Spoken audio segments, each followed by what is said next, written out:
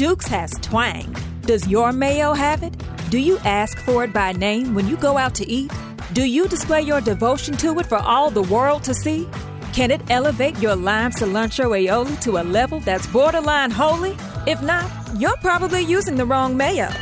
That's because only Duke's mayo has twang. It's that little southern something that elevates food from good to downright ridiculous. Get Duke's. It's got twang. Hey guys, I'm Eric McLean. And I'm Kelly Gramlich. It's time to talk some ACC football. Let's go.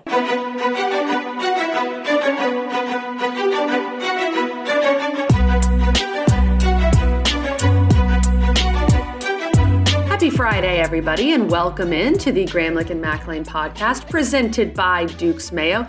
This is episode 244. Mac and I have to start thinking what the heck we're going to do for 250, but that's our problem, not yours. But thank you for tuning in. We've got more bowl previews, and we have a repeat guest, Mac. That's not something we've had that much this year in terms of they've been on twice in the same season, and this guy's one of our favorites. There's no question about it, KG. And when you're looking at this, we're kind of mapping out the bowls, and we're like, who can we talk to? What's a great student athlete that the people want to hear from? And there's no question about it. To me, it was Riley Leonard from Duke. I mean, this is such an impressive young man. The first time we spoke to him, we referenced that a couple of times in this interview where we're just like, man, it feels like so long ago. So much has happened since then. And just when I think of Duke, KG, I always reflect back to our episode where we're previewing the Blue Devils. We're talking about them. We're talking about expectation. And I sat here and said, one ACC win would be cool. Like that would be awesome improvement. And here they are potentially winning 9 games. Big reason about that. Riley Leonard had a bunch of fun talking to him right here. We jump into a couple of different things, but here we go. Let's get to the interview with Riley Leonard.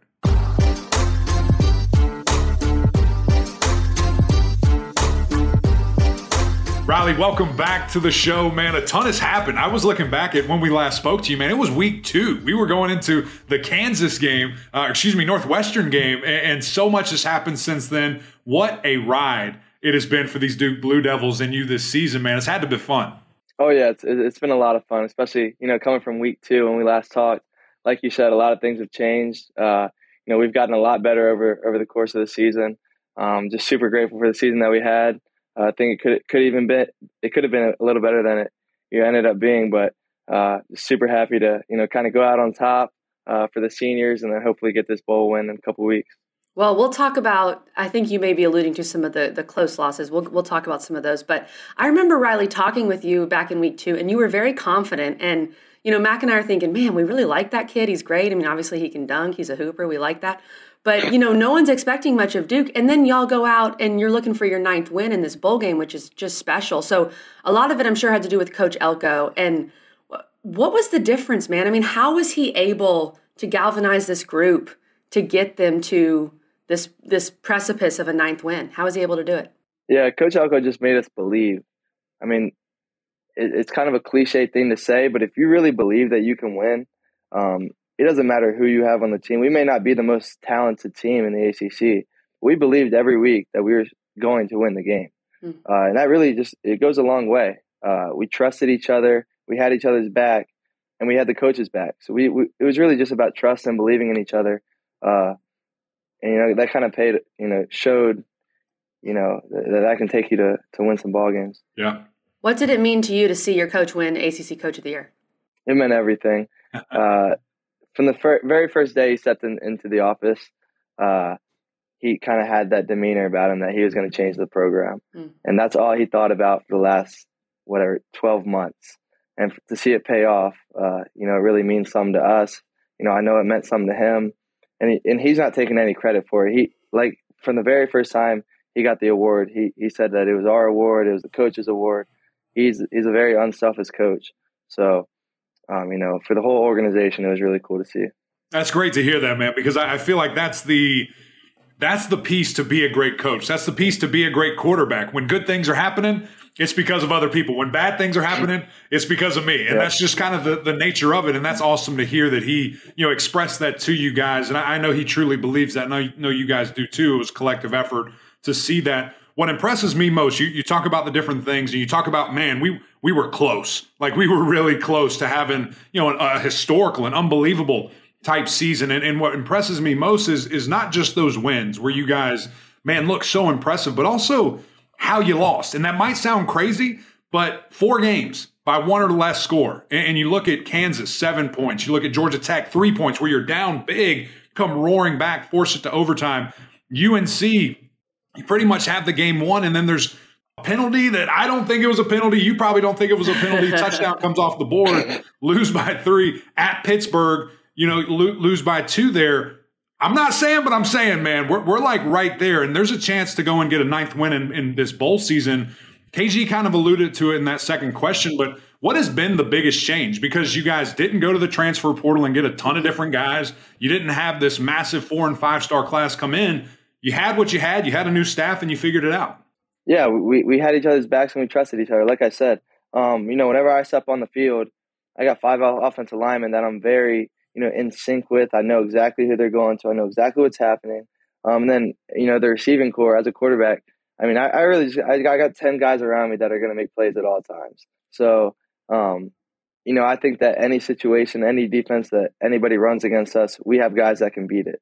That's all it comes down to. Then defensively, our scheme was completely different. And they did a tremendous job, creating turnovers this year, as we can tell in the stat sheet. I think we were plus 15 turnover margin throughout the year. Yeah. So that's just, it goes a long way. Did you see like a mindset change from the guys? Was it just coaching? Because again, I don't want to beat this thing to death here, but you had the same players. Like you had the same players that were there last year. And I know you were the quarterback. That's a huge difference. I mean, when you have a guy, it's a big difference there. But was there a mindset change just with this staff and maybe what they expected, what they asked of you? What did all that look like? Because it's pretty dramatic. Yeah, it's funny you point that out. We really are just a bunch of backups from last year. Me, the running backs, most of the receiving core, and then our defensive secondary, a lot of just backups from last year. So it's funny to see the turnaround. But that turnaround just comes from, guys just buying in, buying into the program, buying into everything that we're taught. And then just like the hard work that we put in this off season, and really knowing that we can win each game every week. So, all credit to those guys. That's a heck of a sentence. We really are just a bunch of backups from last year. I mean, that's amazing. And Riley, I'm sorry that Mac had to rehash every single loss, but we just want to educate the listeners. It's good losses. It's good quality losses. In case they forgot. We can also rehash all the wins. One of the wins we want to talk about is the win over Wake Forest to end the year. I mean, you were just ridiculous. 400 total yards, 4 touchdowns, completed 71% of your passes. How do you feel you specifically, because obviously you started off great as well, but how do you feel like you developed throughout this season from game 1 to that Wake game? Yeah, I think that just comes down to being comfortable in every situation. I think we had a drive against Wake with about 2 minutes left. Earlier in the season, I think I probably would have been a little antsy.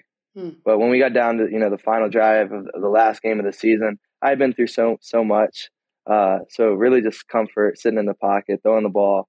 And really just not being scared to fail. I think that would be the biggest thing. Wow. I'd failed multiple times throughout the season, as we kind of talked about, not pulling away with those wins. I learned from that, and I learned that losing to UNC in the biggest game of our year is the worst that can happen.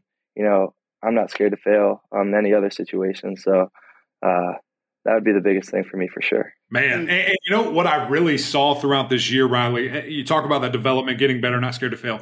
The first thing, or the last thing, excuse me, that we asked you, but way back when, about, hey, you're a really good basketball player, you're a really good football player, how'd you choose?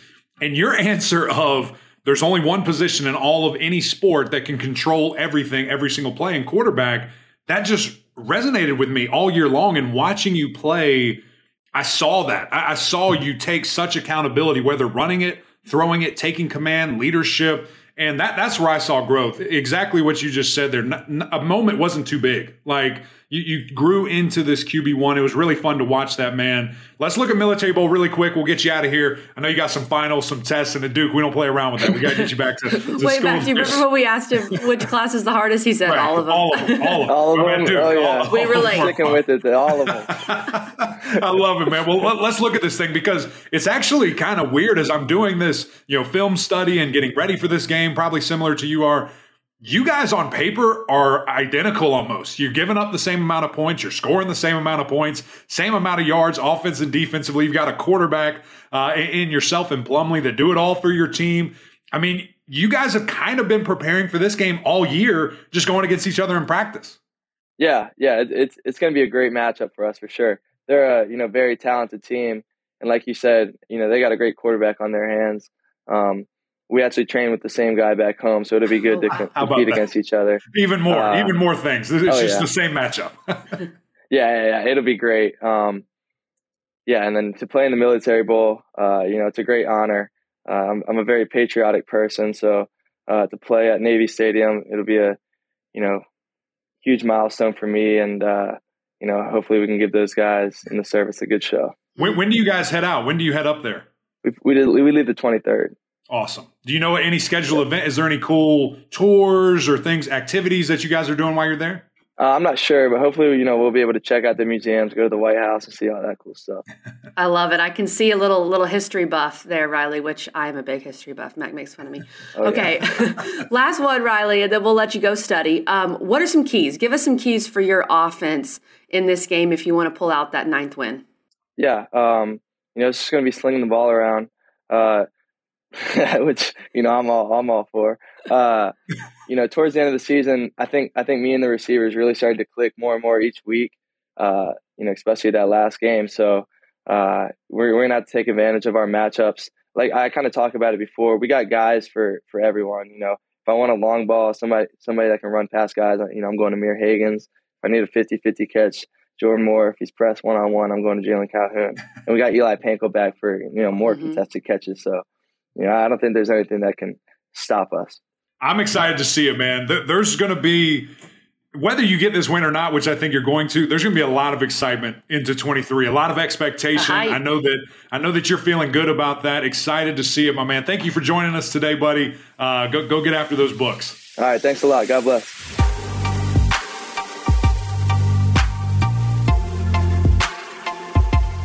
Man, just so impressive every time we speak to Riley Leonard and just his poise, his, he has it. He has that it factor, KG, and it's still a little innocent. Like just when I hear him and see the way he says things, I'm like, this guy's not a killer. And then he puts that helmet on and he just goes. And it's like, you're not stopping me. I'm going to win this football game, whatever it takes.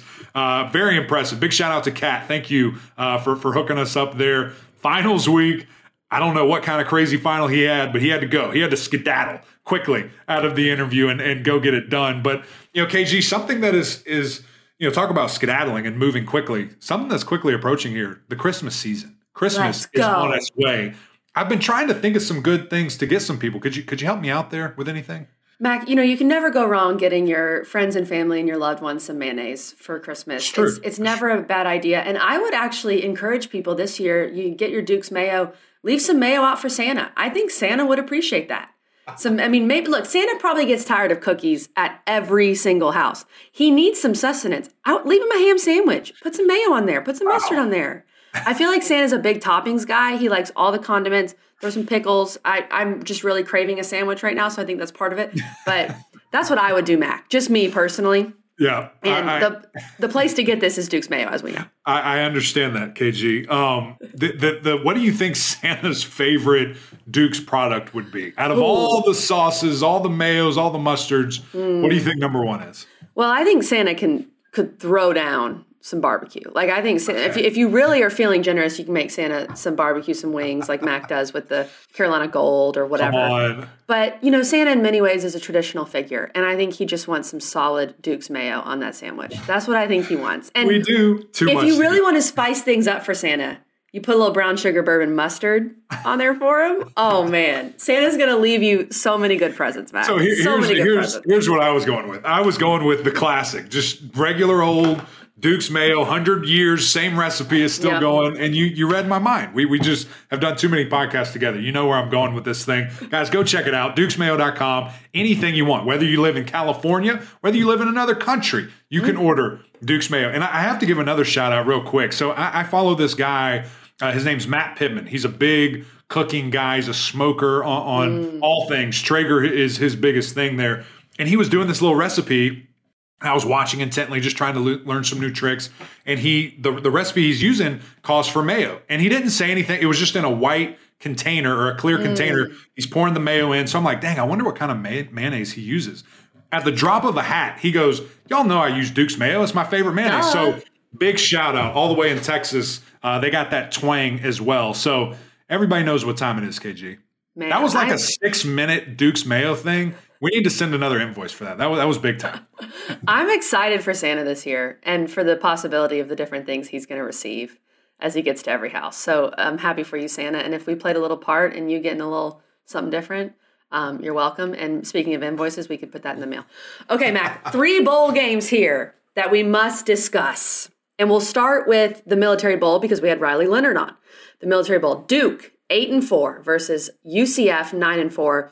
2 p.m. on ESPN on December 28th. So after Santa has come.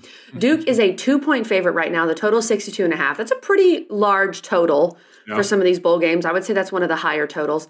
And you said this to Riley. I think this is one of those bowl games that we really like because the two teams are so similar. So it's not necessarily a clash of styles. It's just which team's going to execute better. I think that's what this comes down to. And you also have the John Reese Plumlee situation where he hurt the hammy. He struggled in the AAC or against Tulane in their last game. And their backup is a true freshman. Their other backup, Mikey Keene, has already entered the portal. So that's something to watch for UCF. Yeah, it's interesting. I'm very intrigued just to see, what does this game look like? I mean, is it going to be a spring game between UCF and Duke respectively just because these games or these teams are so similar? I mean, it's a mirror image when I'm looking at, points given up per game. UCF gives up 23. Duke gives up 23. When I look at points scored, UCF 34, Duke 33 yards. Everything aligns so much in their style of play. Then you dive into it more. Quarterbacks are the exact same player. Like, they're going to kill you with their legs. They're going to kill you with their arm. They want to be that guy. I mean, I'd take Riley over Plumlee, though. I think if you ask Gus Malzahn, he would differ with you. But yes, I agree. I would also take Riley. But I just think it comes down to exactly what you just said. Who knows their game plan better? Who can make the least amount of mistakes? Who can force the other team into making mistakes? And as Riley told us, Duke's been really good at that all year long, at creating turnovers, creating those extra opportunities. When I look directly like on the field, you kind of take quarterback out of it because I think that's a blatant, obvious, difference in these Duke teams in recent history here. Riley just playing at such a high level right now. Forcing turnovers has been something Duke has just not been able to do, and they've given it up a ton. I mean, you look at the last 3 years. They're one of the worst in the country. One of the worst in the absolute country. And so now they've completely flipped that around. That's a mentality. That's a mindset. And that, to me, is the biggest difference, why we've seen them have this instant success, so quickly. So Duke, Riley playing at such a high level. Duke has won 4 of the last 5. Probably should have won all 5 of them.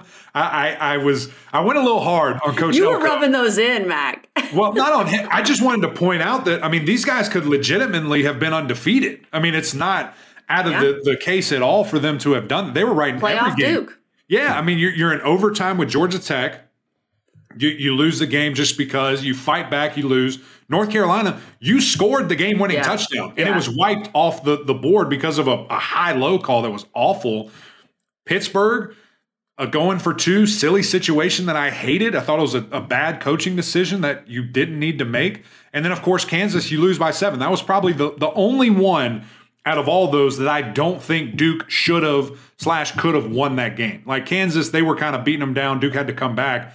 All the others, they're right there. So, you're talking about how impressive that is to see there. I'm just excited to see these guys one more time.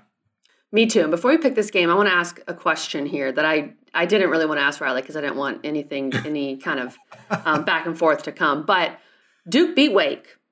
They didn't play NC State this year. They lost to UNC on what was a pretty bad call, as we've discussed. If they get their 9th win, if UNC doesn't beat Oregon, which honestly neither of us think that's going to happen, NC State gets their 9th win, but the two didn't play each other. Could Duke claim that they're the best team in the state? I think they'd have a legitimate argument. As we're talking about this, let me just go to the old Eric McLean power rankings because I've already put this out and I don't suspect it will change too much. But my final power rankings here, KG, as I'm scrolling, sorry, bear with me here. Mac I have UNC because I'm actually going to my notes. I'm a big. Are you a note gal in your phone? Probably not as big as you. I have a little sticky note on my desktop, and that's where I keep my entire life. Okay, I'm probably similar, not safe. But right here, same. I agree. It's not safe. So my final power rankings, just because, and a lot of people were mad about this, but it is what it is. Sorry, deal with it. I had UNC at 3 because they're in the ACC championship. I know they lost their last whatever, but I had to put some respect. They did. Even if it was a bad call, they beat them. I had to put some respect on that. So all these NC State fans are livid. They're like, we just beat them. How are we behind? Well, you didn't take care of business when you should have, and you could have. So I had them at 3. I have Duke at 4. If we see these two lose and win, Duke will be the best team in North Carolina going into the preseason. No question about it.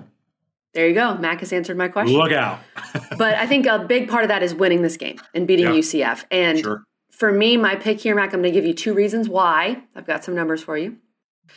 Duke was one of the best teams in the ACC this year against the spread. Duke went 8-4 against the spread this year. That's very good. Wow. That's very good. And some of that is Vegas was very slow to catch up on how good Duke was. We told y'all, and Vegas was but they took advantage. We're going to slow play. They were underdog at Northwestern. I mean, that wasn't going to happen. And then even better, in their last 6 games, they're 5-1 against the spread. Duke -2. That's what I'm taking here. I think the Plumlee injury plus some other guys, UCF's number 1 receivers opted out. Duke hasn't had really any opt-outs. Give me the Dukies in Annapolis -2 to win this game, Mac.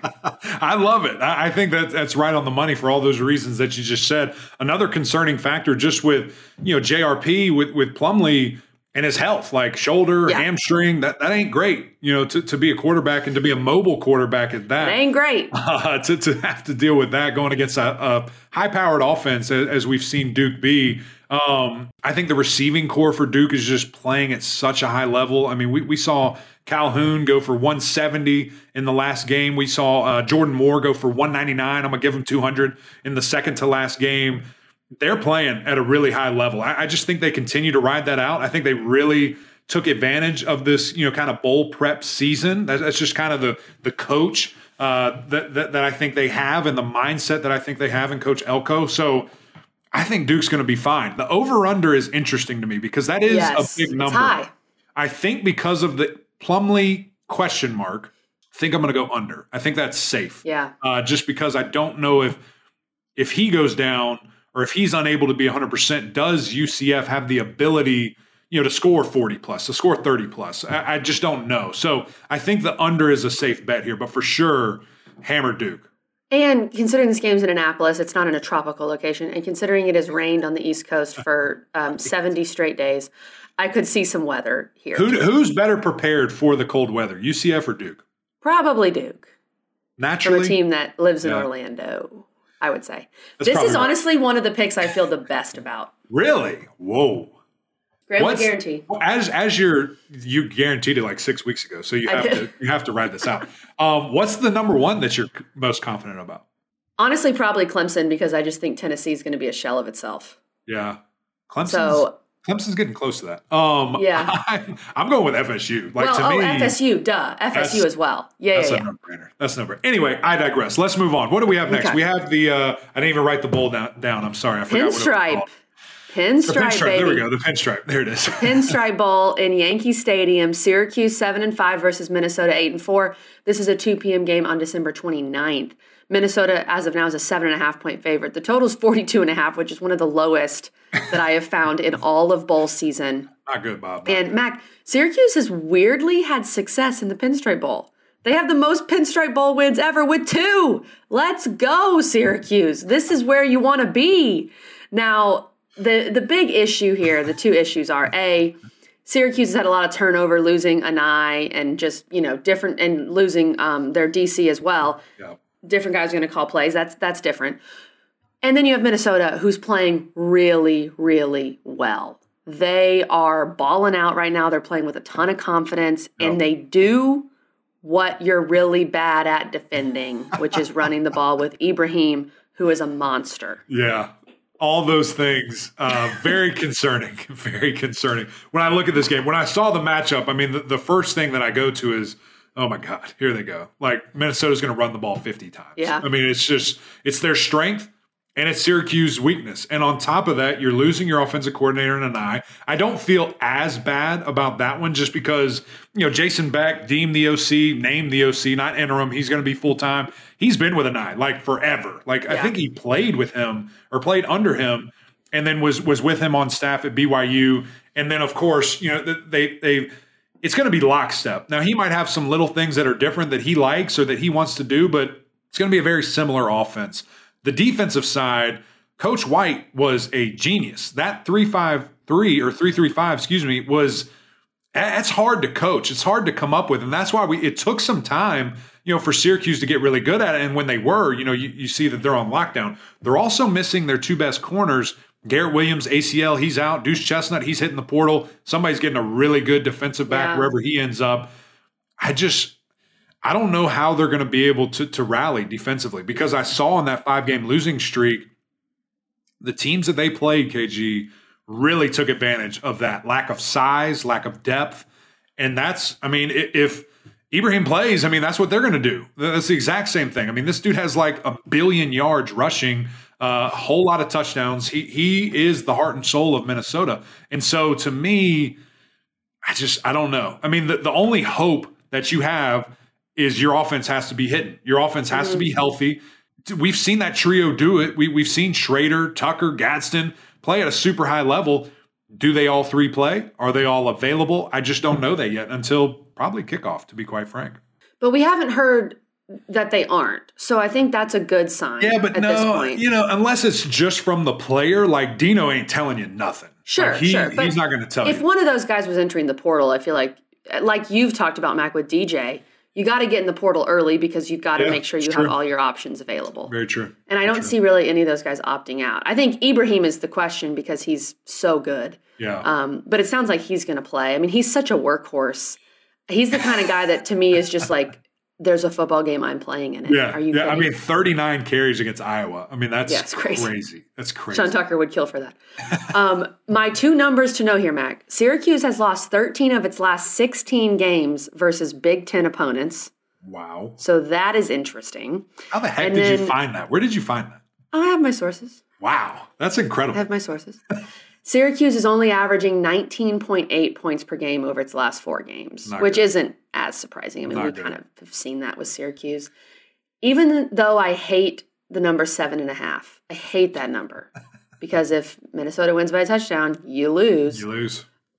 I still just think Minnesota's going to run all over them. I'm going to take Minnesota minus 7.5. Oh, I thought you were going to lean with the orange. You tricked me. I thought about it because the number. Yeah. I just don't. I don't have confidence in the defense at all. I think that it took an absolute miracle for them to get to that 7th win, scoring 26 points in the 4th quarter against a very, very bad Boston College team.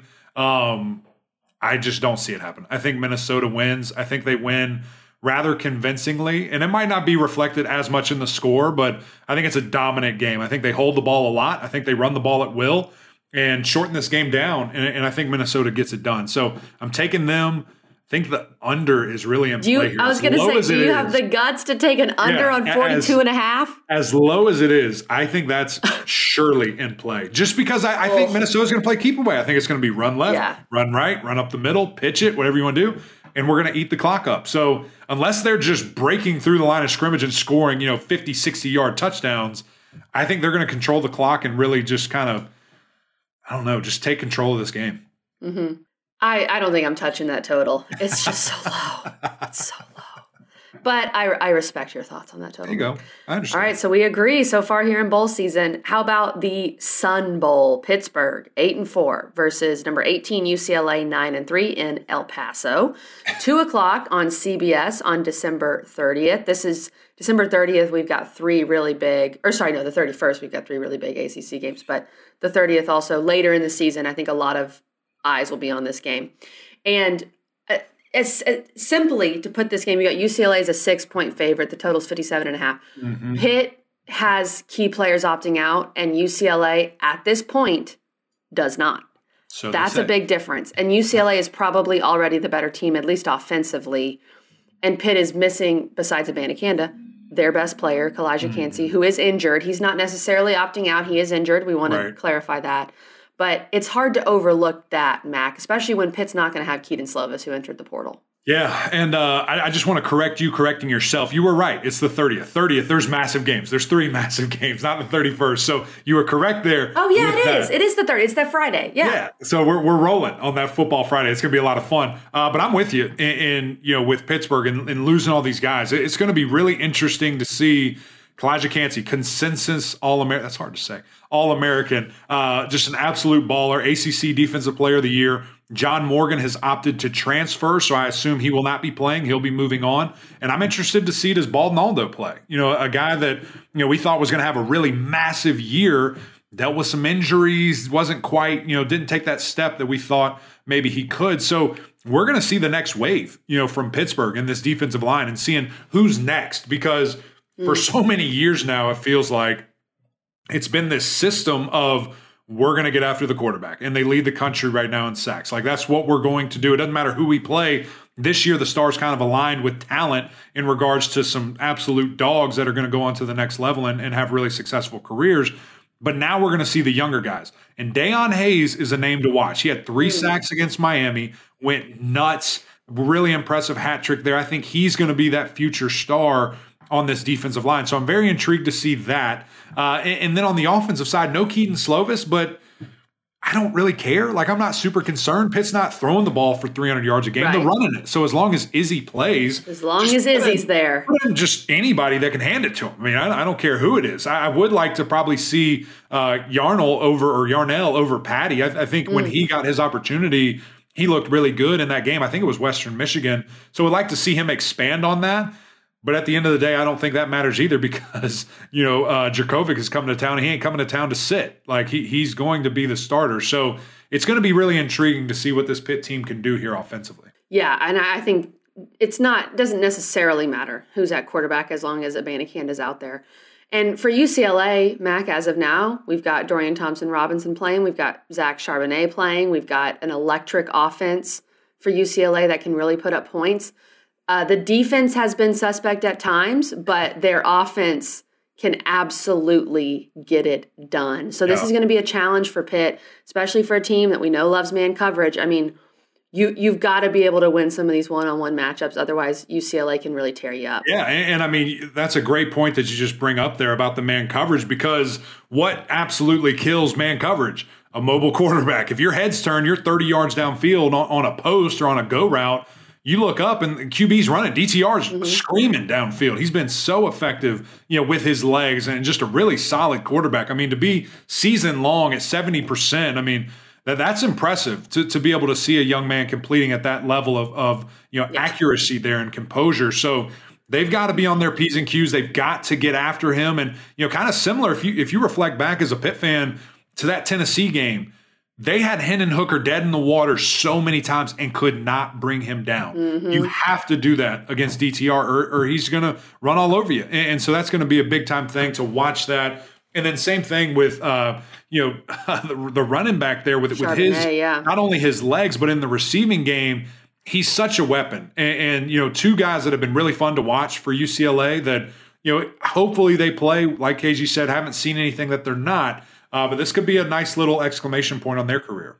Mac, it's time for the numbers to know.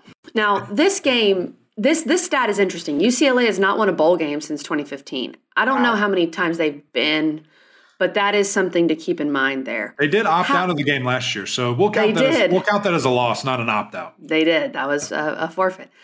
However, UCLA has won 10 of its last games as a favorite. That's interesting. Last 11. Sorry, 10 of its last 11 games as a favorite.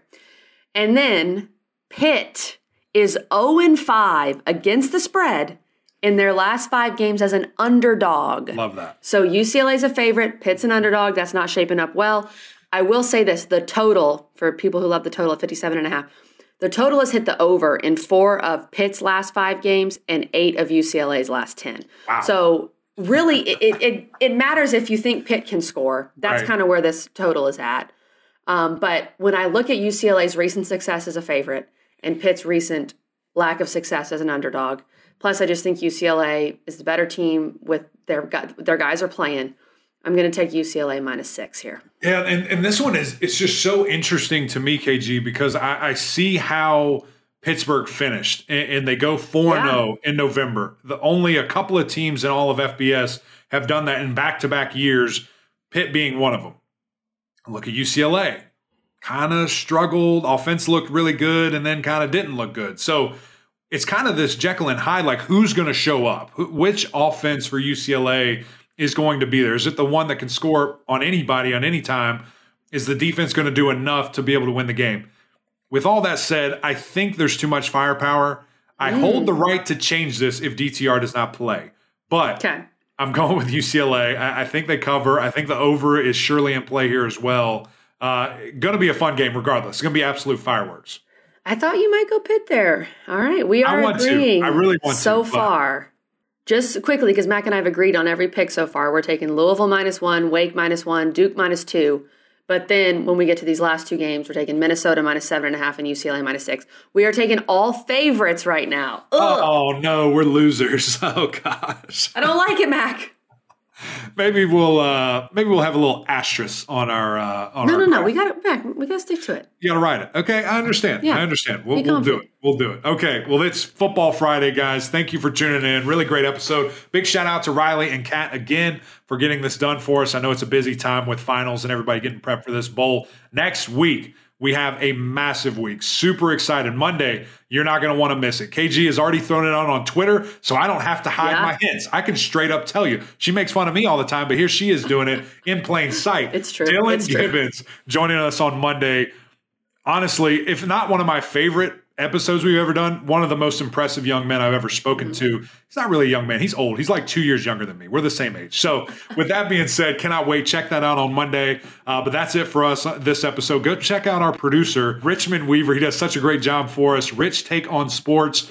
Has so many fun stories on there, all these different walks of life, athletically in games of sport. Go check that out. It's a lot of fun. But that's it from us. We need you to go over to YouTube, mash that subscribe button, leave some comments. It's fun to hear from you guys. Also go over to Apple Podcasts, rate, review, subscribe there. We would greatly appreciate that. But until next time, we'll see y'all.